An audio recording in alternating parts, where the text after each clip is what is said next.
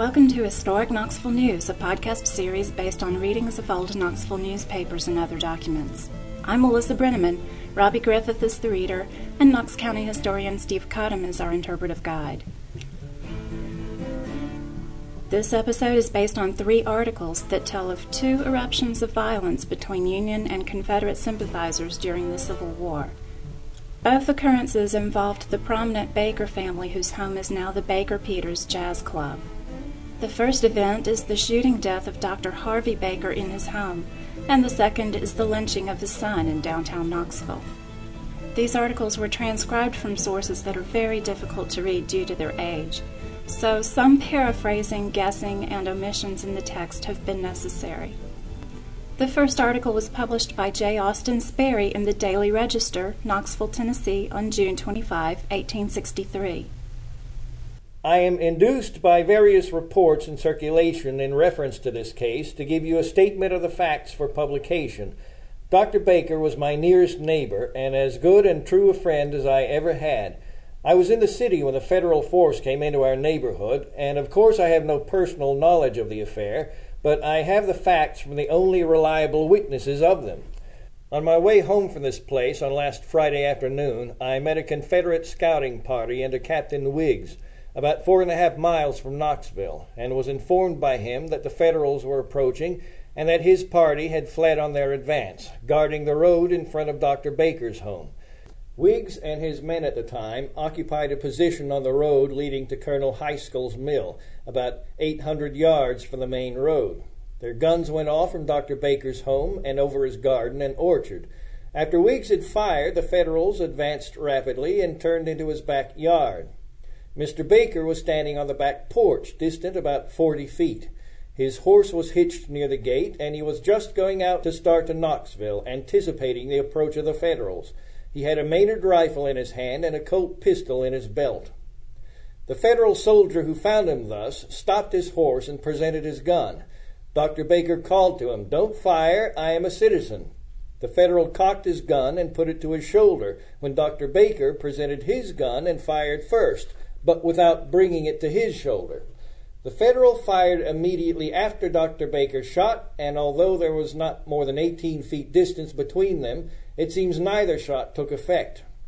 The Federal pulled back to the main road, and Dr. Baker went into his house and said to his wife, "It is too late, I can't get away." He told Mrs. Baker to take the children and go upstairs. She insisted on his going also, to which he consented. The whole family, then at home, consisting of Dr. Baker, wife, 2 small children, Mrs. Baker's little sister, about 10 years of age, with 3 or 4 little Negroes, were in a room upstairs. The enemy surrounded the house and called upon the men to come down and surrender. Dr. Baker went to the window to reply when several shots were fired at him, one which it is supposed passed through the brim of his hat, as it was perforated by ball sometime during the night, and then spoke to them through the window and proposed to surrender if they would cease to fire. They endangered him again, and then he returned the fire with his pistol. But the third time he called from the door, making the same terms, and they fired again. Mrs. Baker went to the window and assured them that her husband was the only man in the house, and that he was a private citizen, and would surrender if they would not fire on them. They drove her from the window with threats.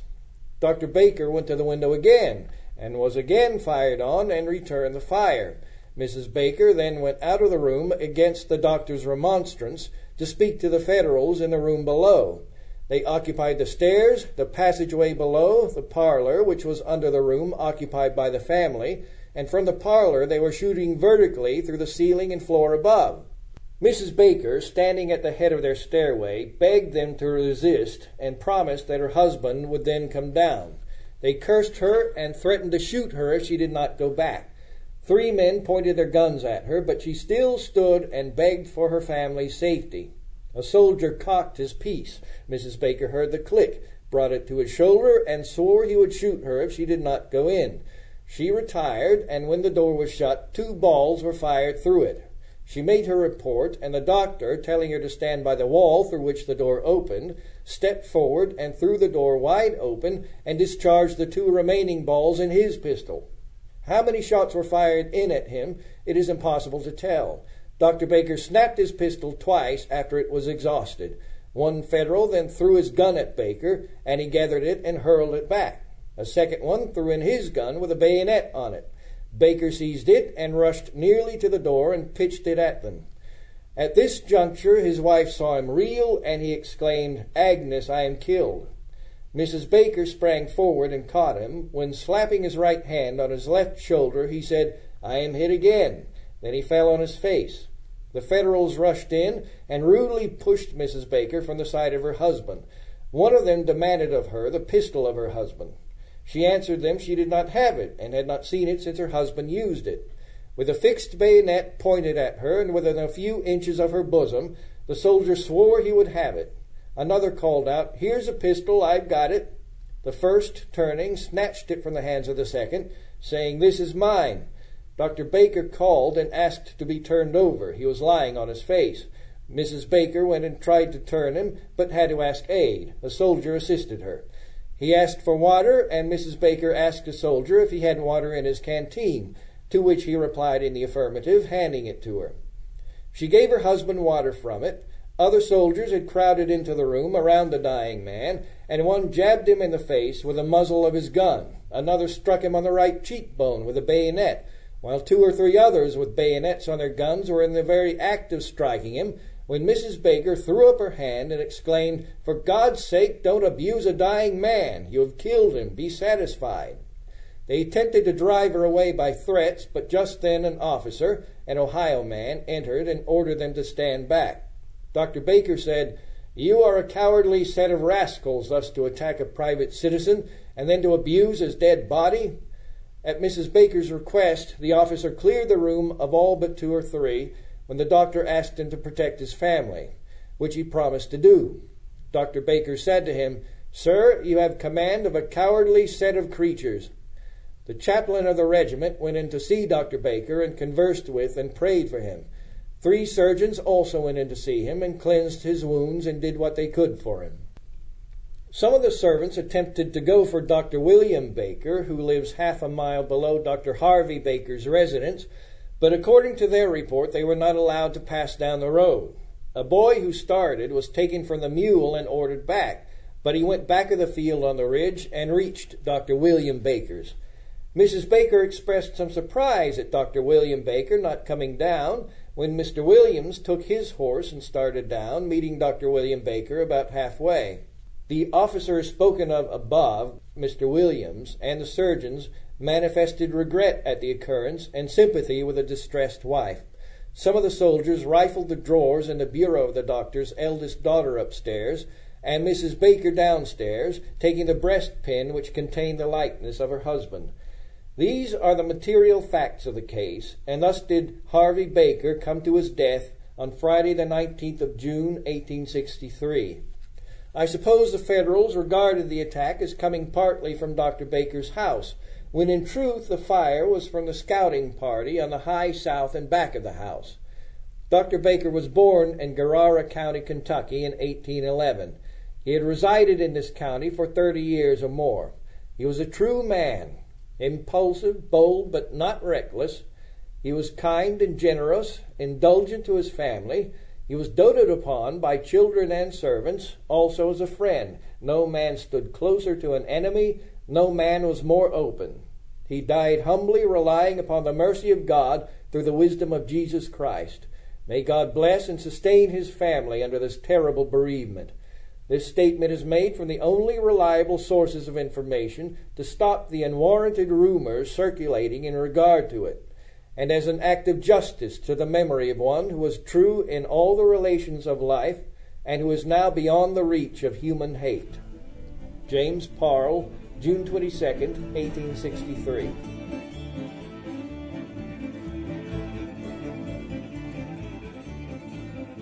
This is an account written from a Confederate point of view, which I think it's important to notice, that because there were conflicting stories, and this is published in the Daily Register, which was the Confederate paper by J. Austin Sperry.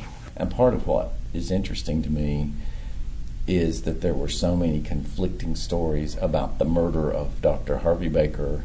There are totally different versions out there in print in various places that are sort of hearsay attributed. Dr. Harvey Baker was a physician, and he was a prominent Confederate, as was his brother, Dr. William J. Baker, and they were neighbors out on Kingston Pike. They had plantations adjoining, and they both were physicians practicing medicine in Knoxville, very highly thought of individuals. William J. Baker had practiced medicine in Knoxville until his health started to get bad, and he had then moved out to live in the country. And he was a very highly thought of physician. He performed one of the first successful removals. It was actually, I think it was the third successful removal of an ovarian cancer from a woman, and I think they used anesthetic, if I remember correctly, and she lived. That was the important part. The third one who lived. And he was very highly thought of as a physician, and his brother was, and they were respected people in the community who had moved here from Kentucky in the 1820s. And both of the two doctors died in the time of the Civil War. Harvey Baker was shot and murdered. His brother actually had declining health from a stroke and died of heart failure right after, 5 months after the Civil War. So the whole family just went into an economic decline and disaster during the war years. Mm-hmm. The conflicting accounts on the murder of Dr. James Harvey Baker, some of the accounts say that he and other Confederates ambushed some Union troops that were moving around out on the pike. The more popular and usual version is that he was riding out on Kingston Pike and he accidentally encountered some Union soldiers, and one of them raised a gun to fire at him, and he raised his gun and fired back, and neither one hit the target. They were just 18 feet apart. But then he raced back to his house, and then the disaster of the Union troops attacking the house and eventually killing him happened. And this was a small group of Union soldiers, and some versions say Union soldiers and some local Unionists. So there are all these different conflicting versions of what happened in his murder. And then when you get to the immediate aftermath of the war, the family had been economically ruined.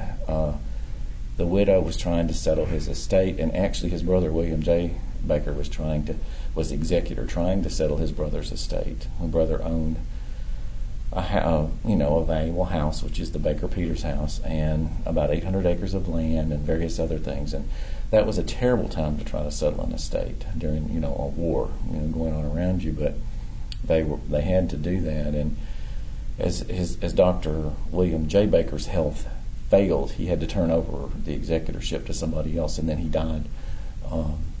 He actually died September 20th, 1865, which is about 3 weeks after Abner shot William Hall and was lynched the next day. Mm-hmm. So there's just this whole series of catastrophes that sort of strike this particular family.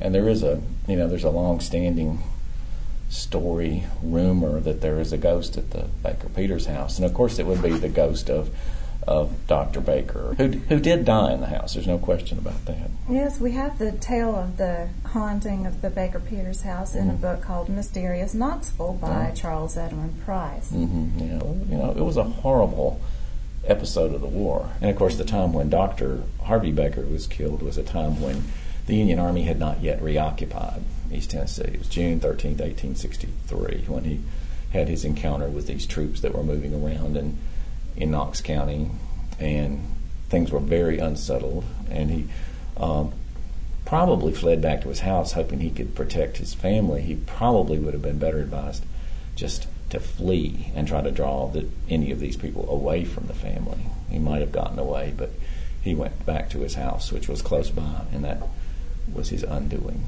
because they were determined to take him, and they wouldn't talk about terms for surrender, for him to disarm and be arrested. They wanted a shot at him, and they got it. Steve transcribed this next article from Governor Brownlow's newspaper, the Knoxville Whig and Rebel Ventilator, of September 6, 1865. A Account of the hanging of Abner Baker in Knoxville is given by Parson W.G. Brownlow. Shooting of young Hall and hanging of young Baker. We have taken some trouble to learn the leading facts of the cases indicated above, which, upon the whole, are the most melancholy occurrences of the times. Adjutant Will Hall of the 2nd Tennessee Federal Cavalry, acting as a clerk of the court, was in the courthouse on Monday, the place of his business, and meeting Abner Baker coming out of the clerk's office, an altercation occurred, which resulted in Baker shooting Hall through the head, from the effects of which he died in a few hours.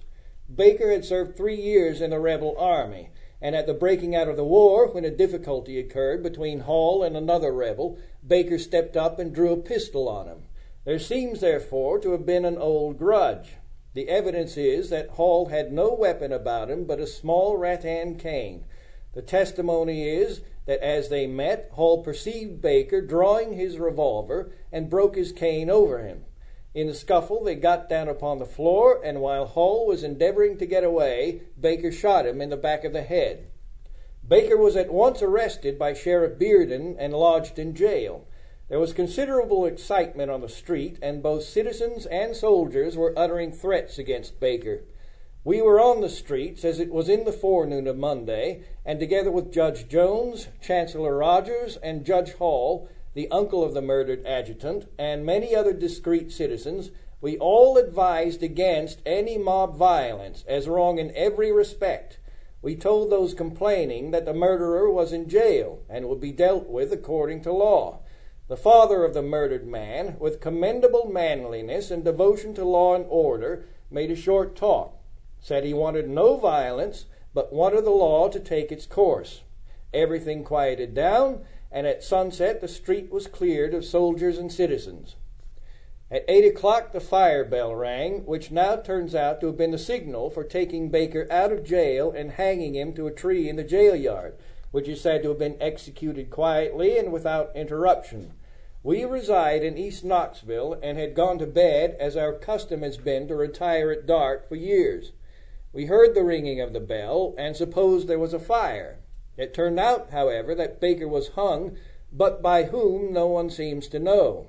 Reports say that there were 1,000 persons led on by an advance guard of about 40 men. The sheriff and the jailer are not in the least to blame. They could not stand up with a guard of 5 men against such a force. We have advised the sheriff to double his guard, and we have no doubt he will do so. There are those in town who are perfectly shocked at these outrages and are asking why the governor does not interfere. The governor is here and regrets that men who have served in the rebel army for more than 3 years are parading the streets with revolvers, swearing they have been overpowered but not convinced. The governor regrets that Union men are shot down by them and that their friends in turn are hanging them in violation of law. The governor is as powerless as any other citizen in all such cases. The governor is not so much horrified as many others. He was shocked 4 years ago when innocent Union men were taken from his side out of the same jail 2 at a time and hung by the other party, and the she-devils threw up their white handkerchiefs in approbation. The governor may have been a little used to scenes of this kind and not feel as deeply as he ought on this solemn occasion. Young Baker is reported to have met death with great coolness. He said they could take his life, but he had the consolation to know that he had killed 3 white men and 2 Negroes. In conclusion, if the public will have the governor act for the interests of all men, he can only counsel and charge nothing for advice. He advised all who seek to make friends among rebels by espousing their cause and by sympathizing with them to be a little more sparing in their denunciations and a little less personal when they speak of Union mobs. There are 2 sides to all these questions, and there are 2 parties, and one party in this county numbers, all told, 136. And here is another telling of the Abner Baker lynching from New York World. The Knoxville Tragedy. Young Baker was the son of Dr. Harry Baker, a prominent physician who was unfortunately killed during the Sanders raid in East Tennessee in June 1863. He was 16 or 18 years old, but very small of his age. He had been in the rebel army, but had always been considered a very quiet, gentlemanly young man. Hall, who was quite a large man, was in the Federal Army a short time, then clerk in the custom house at Nashville, where he married. Afterwards removed to Knoxville, and was appointed clerk of the circuit court. On the day of the homicide, Hall was standing in the Mansion House barroom, where he saw young Baker go into county court clerk's office just opposite. Hall immediately started across the street, remarking to bystanders that they now would see him give a rebel the damnedest thrashing ever a white man got. He then attacked Baker in the office, breaking his cane the first blow. Baker backed out of the office, down the steps, Hall following him up, Baker using arms to ward off the blows. When Baker reached the pavement, he drew a pistol and fired, the ball taking effect in the head near the ear, while Hall was in the act of striking. Hall died instantly. Baker was immediately arrested by the sheriff and taken to jail, which is now in the hands of a civil officer and some half-dozen colored soldiers. The night following, a large crowd of men, headed by a former United States officer, proceeded to the jail, which was surrendered without the show of resistance. Baker was taken out quietly and given in charge of 4 or 5 men, who took him a few feet from the jail yard to a shade tree, and after forcing him to mount an old chair, they tied a rope to a limb where he was hanging the next morning at breakfast time. The jail guards say that he died bravely, telling the mob after the rope was adjusted that they were a pack of cowards and to come and face him and see how a brave man could die. Correspondence, New York World.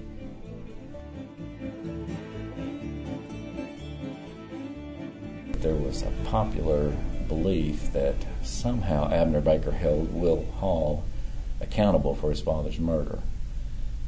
But also, there had been a big altercation between the two men before the Civil War, at the time the war broke out, when Hall was about to attack a secessionist, and Abner Baker intervened. So there was already a bad feeling between these two men. The interesting thing to me about the article that Governor Brownlow wrote in the third person as the editor of the newspaper was that he tries to exonerate himself in the article. He sort of says, I really didn't know what was going on, that it was a very well orchestrated movement of a large number of citizens, and somehow a lot of the leaders in the community didn't know what was going on, which I find very, very hard to believe. Right. There was an army of occupation here, and it was a lot of it African American, and they were overwhelmed. There were 1,000 men out there. They rang a bell, a fire bell, and the next thing, this mob descended on the jail. Now, when you think about the population of Knoxville at 1865, that's a huge number of adult white males in the community turning out. If that mob was estimated at 1,000, it's probably 20% of the, the population of able-bodied white men in a certain age range. Very large number. And Baker, and both sides say that Baker, challenged the mob to look him in the face, and they were cowards and to watch a rebel die. I mean, that's in both versions, so I think that's true. But he was buried in the First Presbyterian Church cemetery and graveyard, where his uncle, Dr. William J. Baker, had been an active member of the congregation, and I think an elder, very active in that church. And that church was also a very had a lot of very outspoken secessionists in the congregation.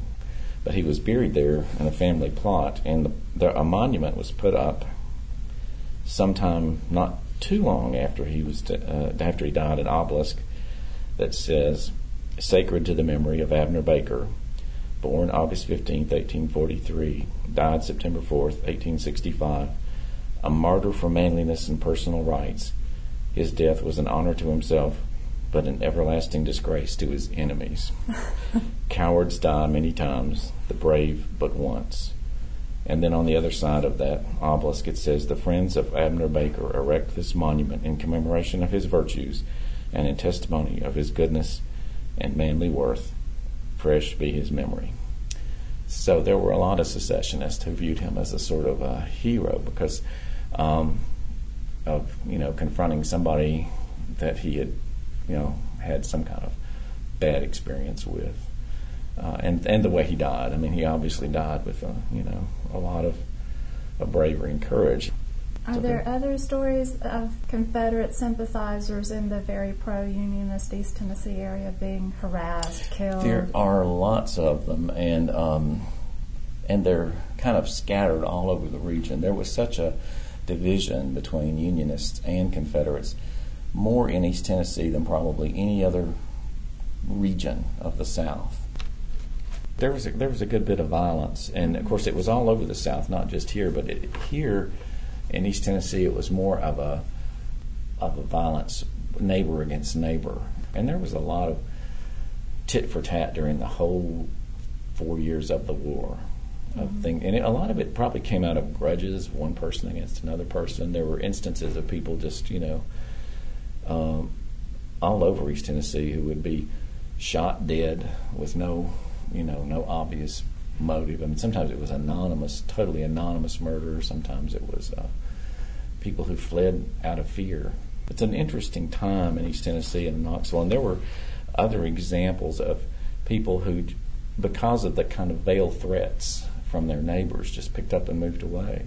And a large number of Confederates moved away, sometimes just for a few months, a few years, sometimes forever.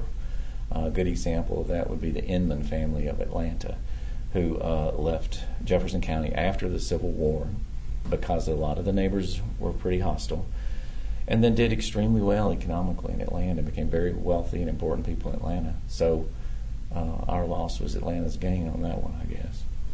It was a sort of reconstruction. Tennessee was the first state readmitted into the Union because and they were the last to secede, weren't they? And they were the last to secede. And because of the Unionists in East Tennessee, they got a little bit easier time of it. But then the struggle was between the Confederates, the former Confederates, who were a large part of the population trying to regain some power, versus Brownlow and the Republican element who were trying to hold on to power. And that sort of exacerbated the conflict. And it's funny that Parson Brownlow would always leaven his remarks about these episodes of violence against people who were former Confederates with, but during the beginning of the Civil War, when the Confederate Army occupied East Tennessee, a lot of the bridge burners were hanged and their bodies were hung up by the railroad, and people going by on the railroad would beat the bodies with canes. I mean, Confederates would abuse the corpses, so he would always throw that back at people when the shoe was on the other foot. And Parson Brownlow's daughter, Susan, who is the one who prevented the Confederates from pulling the U.S. flag off the front porch of the Parsons house during the war, stayed and protected the family property during the war. So, she survived pretty much unmolested, although he had to pretty much literally flee for his life. And of course, this Confederate paper that wrote the Register was being published here in Knoxville, and as the Union Army occupied Knoxville, then the paper fled south with the Confederate troops. So it kept moving and going south until it actually was being published in North Georgia. And then the editor, J. Austin Sperry, tried to escape into Virginia and got captured and ended up as a prisoner of war. I had heard that Parson Brownlow was a fiery writer, but was Sperry? Yeah, he was pretty much of a rabid secessionist. But Brownlow was always provocative. I mean, all of his life he was a fascinating individual, and a kind of a lightning rod for trouble his whole mortal existence. He was born in 1811 in Wythe County, Virginia, and he died I believe in 1877 here in Knoxville. But he spent most of his life in East Tennessee. He came first to Elizabethton after he had been a Methodist preacher for about 10 years. And then a couple of years later, because he got into so many controversies up there, he moved to Knoxville and started the Knoxville Whig, which was the ancestor of the Knoxville Journal, and it was one of the oldest partisan papers in the region, and it was highly partisan. He was a Whig first, and then of course a Republican, and the paper continued to have a strong Republican kind of bias or whatever to it. It had a party point of view to it, much of its history. Well, but at that time there was more than one. Oh, yes. He got into politics at the end of the war. He came back the Civil War as a local hero because he had spoken for the Unionists all over the North and had helped to raise money for the relief of the Unionist families here in East Tennessee. He was a celebrity speaker in Philadelphia and big cities for Unionist people here in East Tennessee.